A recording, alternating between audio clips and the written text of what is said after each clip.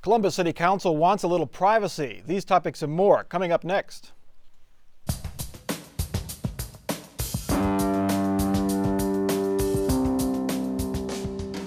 From the Battelle Studio at WOSU at Coeside, this is Columbus on the Record. Joining Mike Thompson this week, Kathy Kandinsky, State House reporter for the Columbus Dispatch, William Hershey, State House reporter for the Dayton Daily News, Dale Butland, Democratic strategist, and Bob Clegg, Republican strategist.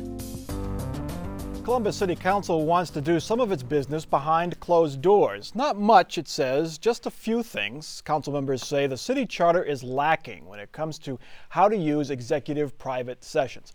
So it may ask voters to approve a change to the charter to clarify the rules.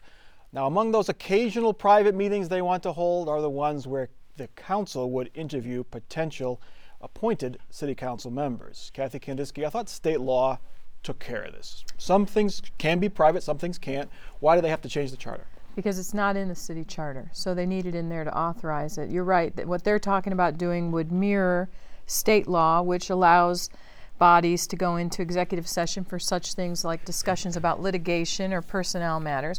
The problem with this, though, is the timing. You know, it comes at a time when I think citizens want more transparency in their government, not less.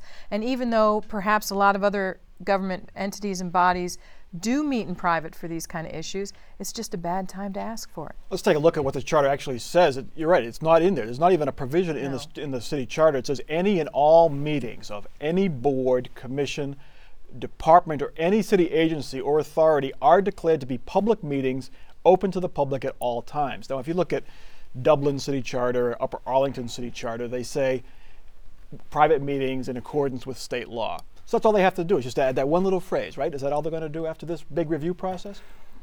I think that's all they probably would like to do, but I agree with Kathy. I think this is a really bad timing politically for City Council to attempt to do this, and I think what the current phrasing that you just did is probably what the vast majority of people would like to see continue on. I think that public officials will take any chance to meet in private. I think the Columbus City Charter is terrific. I hope we leave it the way it is as a Columbus resident. Why shouldn't they know about the people who want to serve on City Council? They're going to pay their salaries, and they talk about a zone of privacy around a public elected official. I don't think there should be much of a zone of privacy. If they want to be a private citizen, let them work for a private company. And that is the reason that I agree with Kathy that this is, and with Bob, that this is this is going to be an uphill fight to get this thing done, because the Republicans will make, this is not going to be a bipartisan effort. The Republicans will make the point, just like Bill did. Look, all they're trying to do is hide from you what they're doing when they interview these candidates to fill the empty council seats. And secondly, if this year is characterized by anything, it is suspicion of voters for incumbents and government in general. And I think that Mr. Mennel and his supporters are going to have a hard time convincing skeptical voters that in 2010 they ought to let politicians do anything in private. You know, when I read this, I was surprised that they didn't have this state law provision in there, because I hadn't read it before. I just assumed that, labor negotiations, litigation, they close the doors and they kick the reporters out. But it says any meeting at any city agency is a public meeting. Does that mean we can go into a one-on-one meeting between the health director and one of her assistants? That's what you would think, but I don't think that's the way it's worked. This issue came up when council was meeting privately to talk to people who were interested in an appointment to the council, and then they would interview the potential candidates, and then they would evidently make a selection in private, and then come into an open meeting at some point later and announce it. So that's how this all came up. You would think there are occasions that maybe litigation and things, but I guess how it's worked in the past with them is they have one-on-one conversations. It's all kind of, Are we naive, even if all these meetings were, quote, public, that the decisions are all made between when the gavel goes down the first time, when the gavel goes down the second time? These meetings are all made, these decisions are all made in private meetings, caucuses, phone calls, whispers in the hallway and things like that. You make a good point. State government is conducted mostly behind closed doors. The caucus that controls the legislature and the Senate, it's the Republicans. They make their decisions and come in and put on like a show trial. The Democrats in the House do the same thing. So we have little enough public decision making now. I think we would be naive to think that most decisions are made in public. And I think they would get around this, either doing it one-on-one or some way where it's, it's not an official meeting, so it doesn't have to be in public. But I think there is some importance to this because, when you look at the fact that all 7 city council members currently were first appointed. Yes. That means, this appointment process is a pretty important thing. And, probably we should err on the side of making sure that it is in the open as much as humanly possible. Right. These are public officials in public offices serving the public. Meetings should be public. How about changing the city charter that when someone quits or wins another office and resigns, that you hold another election to fill that seat and not have an appointment? A special election. Or even wait till May. would Even cost if it's 4 or more 5 money. months. Well, if you wait till May or November when you're already going to have an Wait election. till the next one. Of course, that's not going to happen. That's not going to happen. They do say that they have a hard time getting qualified candidates if they have these interviews open to the public. You're not going to get a good business person to So apply. all the good candidates want to be people who meet behind closed doors. They must have skeletons in their closet they don't want us to know about. There must be something wrong with them. Yeah. And if they do have a problem, that's not going to come out after they get appointed to council. It's actually to the council's benefit to have this in public so that if there is any problems, it happens before they appoint somebody versus after. Okay. Err on the side of openness. Yep. Topic 2, public employee pensions were on the front pages all over the state last Sunday. Ohio newspapers got together and did a story on how some well-paid public employees retired with nice pensions, then they unretired, took another high-paying job while still collecting the pension. It's called double dipping, and the newspaper investigation found it cost governments about $1 billion a year around Ohio. Dale Butlin, should a superintendent be allowed to retire, collect his or her pension, and then come back to the same job and still collect the pension? Well, the defenders of that idea say, and with some justification, that it really doesn't cost the taxpayers any more money because you would have to, even if that person retires, the taxpayers are still on the hook for his or her pension. Then if you have to hire someone to replace them, you still are on the hook for that person's salary. They say you might even save a little money if the person who's been rehired doesn't have to make any more pension contributions that the hiring entity has to pay. But the point is they have a public relations nightmare here of the first order. But I would also say to you, Mike, that I think that the pension problem, not just here in Ohio, but across the country, goes far deeper and is, than just double dipping. The problem is states are broke. The unfunded liability just for teachers in this state is about $40 billion. Across the country, it's about $1 trillion shortfall for public employees. Not only that, but the defined benefit plan that public employees have stands in stark contrast to the defined contribution plans that most private sector employees have. And I don't think the taxpayers are going to be keen on paying even more taxes so that public employees can get a better pension, better pension benefits than they themselves have, and can collect sometimes for 3 or 4 decades because they can retire so early. So what's the solution? Increase the retirement age, prevent the double dipping. You can't collect the pension if you've got another similar job. I think that's what you're going to see the legislature do first, is try and make it so it's more difficult to double dip.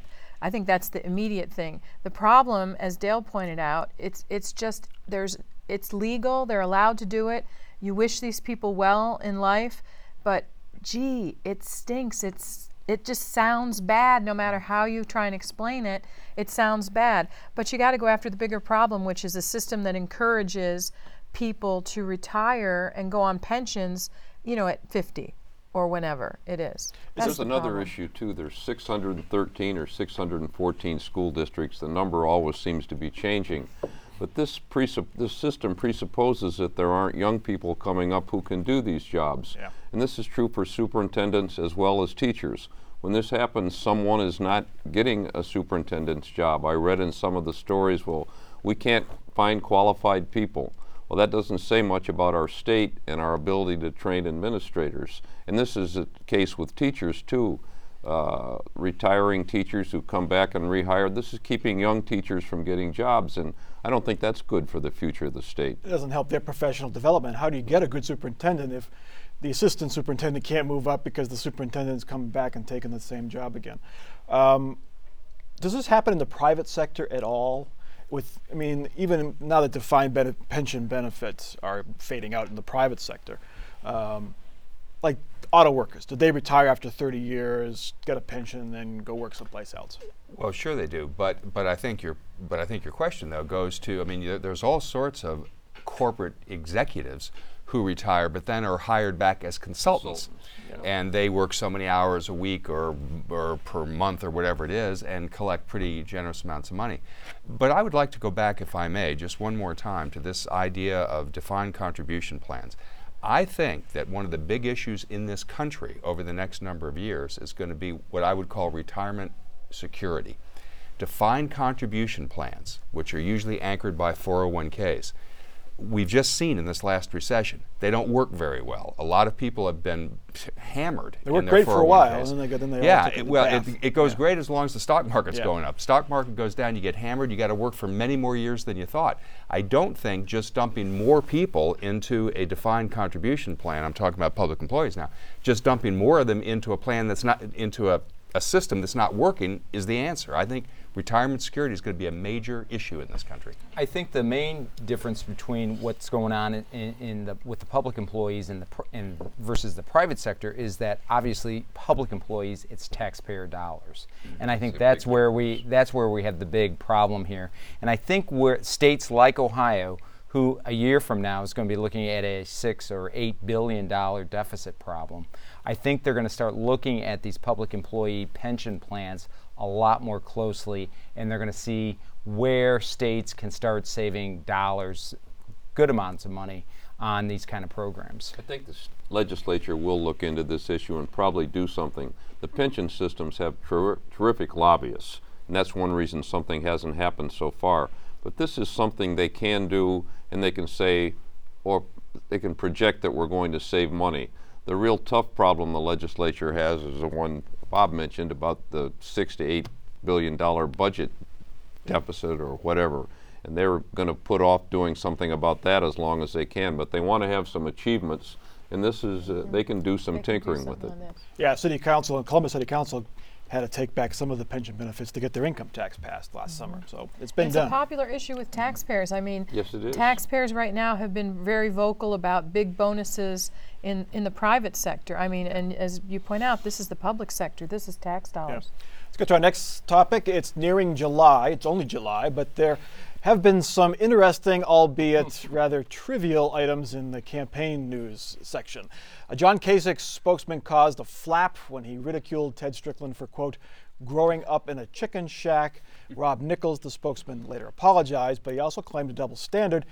And LeBron James, of all people, became a campaign issue. Bob Clegg, let's get to the chicken shack politics.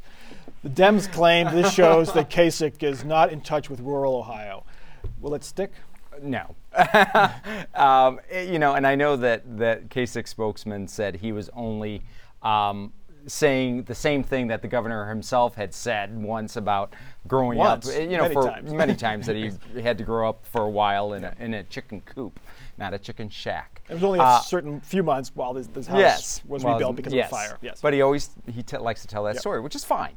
But that just shows when it's you telling the story about yourself, it's okay. When it's somebody else, no, you can't. And it's going to be, they're going to try to use it against you. This is the kind of stuff that is out there because there's a lot of getting around that big fat gorilla like the budget or 10.7% unemployment. There's a lot of big issues out there that are tough issues, and it's easier to focus on this little stuff than focusing on the big problems that the state has. Keeping the chicken shack analogy again, but Kasich keeps stepping in it and letting people target this instead of talking about what Dale and Democrats don't want to talk about is the 400,000 jobs that have lost. Well, you know, he's talking about that. I mean, he's talking about it, and we have ads that have been running on TV from the Republican Governors Association that talk about all the jobs that have been lost. I mean, they want to talk about it. Now, obviously, the governor doesn't want to talk about this, so that's why his campaign people are focusing on chicken shacks and But LeBron. why And The not? campaign hasn't focused on John Kasich yet. Most people don't know who he is. And one incident, you're right, people aren't going to pay any attention to it, but these things can have a cumulative effect. Maybe the biography ads coming out in August. John Kasich has a great narrative too, but the Democrats, this was Christmas in June for them. They have the Lehman Brothers, he doesn't disclose. We got LeBron James, and now we got the chicken shack. Now maybe it'll all just wash away, but some people might say there's a pattern here. I would say that the importance of the chicken shack comment isn't that it was demeaning to Ted Strickland. It's two things. A, it plays into the narrative of Wall Street versus Main Street that the Strickland campaign very much wants to press. When you have your spokesman make a comment like this, it looks for all the world like you are working for a guy who favors the wealthy, people who don't live in McMansions, and let's face it, Kasich's not going to be elected if those are the only votes he gets. But the other part of it is, and this goes to the LeBron James thing and a lot of other things, there are unforced errors that are occurring in this Kasich campaign with regularity, which demonstrates, in my view, that neither he nor his team are ready for prime time. Let's get to the LeBron. We've mentioned the LeBron James gaffe, or whatever you want to call it, a few times. Let's get to the ad that's running on the web by the Democratic Campaign Committee. One is the loneliest number that you'll ever do.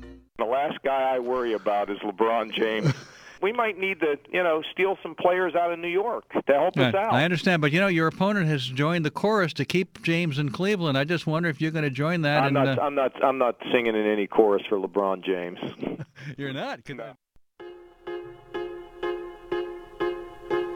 One is the loneliest number that you'll ever do. The newsworthy part of that ad is there's a group out there, apparently, OhioAgainstLeBronJames.com. I mean, I assume that's set up. I wonder who started that. Yeah. So you could say, Bob, Democrats are against LeBron James. I mean, does this really matter? No, I'll tell you what. Let's say you're somebody in Northwest Ohio, and let's say you're in the area of where that tornado just hit, you're going to be more concerned today that President Obama and the federal government wouldn't declare you a disaster area, which means you don't qualify for those federal funds. That's going to mean more than that will mean when it gets down to people voting. But most of the voters in Ohio are in northeastern Ohio, Republicans, Democrats, and independents. And LeBron James is like a religion up there. And I appreciate his advocacy, and he's right, it may wash away. But to think that LeBron James is not important to Cleveland, Akron, Youngstown, the wealthy suburbs around Cleveland, it's absurd. Yeah, that's what they're talking about. And pundits like we all are here who sit here and always talk about, they're not talking about the real issues. Let's remember, part of why Scott Brown won that special election up in Massachusetts for Ted Kennedy's seat is because Martha Coakley, the Democrat, said she couldn't be bothered standing outside in the cold at Fenway Park to shake hands with folks. Those are the kinds of things that have an impact on people who maybe don't follow what we all would regard as the real issues all that closely. Well, I remember John Kasich 30 years ago. I'm old. 1982. He was lean, hungry. He went door to door. He talked to everybody he could. He was running for a congressional seat. He was a terrific campaigner. I wondered what happened to him. He would have never made a comment like that. I think the whole thing, the chicken shack, it just shows how, when there's an opportunity to talk about real issues, jobs. I mean, the chicken shack comment came in response to a speech Lieutenant Governor candidate Yvette McGee Brown made about urban cities in our state. Why couldn't they have taken that opportunity to talk about urban issues facing our state?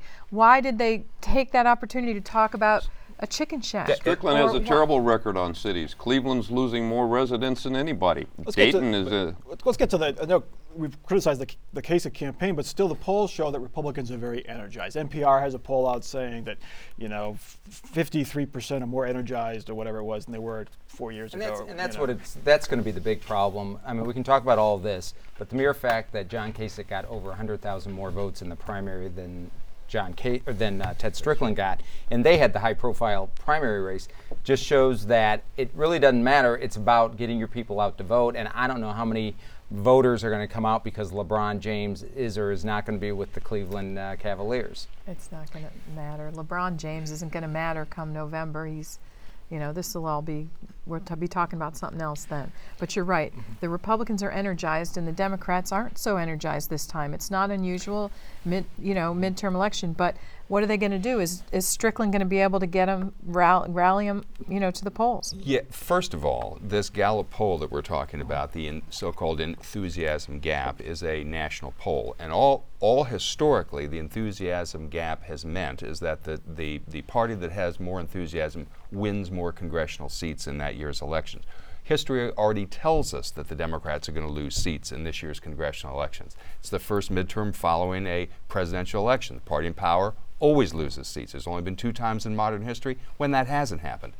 But when you come to Ohio and you try to assess the governor's race, let's remember, an election is a choice between 2 people. It's going to be Ted Strickland, not versus some idealized Republican, but versus John Kasich, the same guy who, because of his own missteps and his team's, is always off message. This guy has had so many self-inflicted wounds that if he loses this November, it's going to be ruled a suicide. And Dale, maybe less than 2% of the electorate knows that. So how can you explain the fact that there was 100,000 more Republicans that came out in the primary, even though Democrats have a much greater registration edge in Ohio than Republicans? The way I can explain it, Bob, is to say that Strickland has been ahead of Kasich in every poll that's been done in this state. No, that's not true, Dale. Just the Rasmussen polls just that you came out, like. 5 points down. Save one.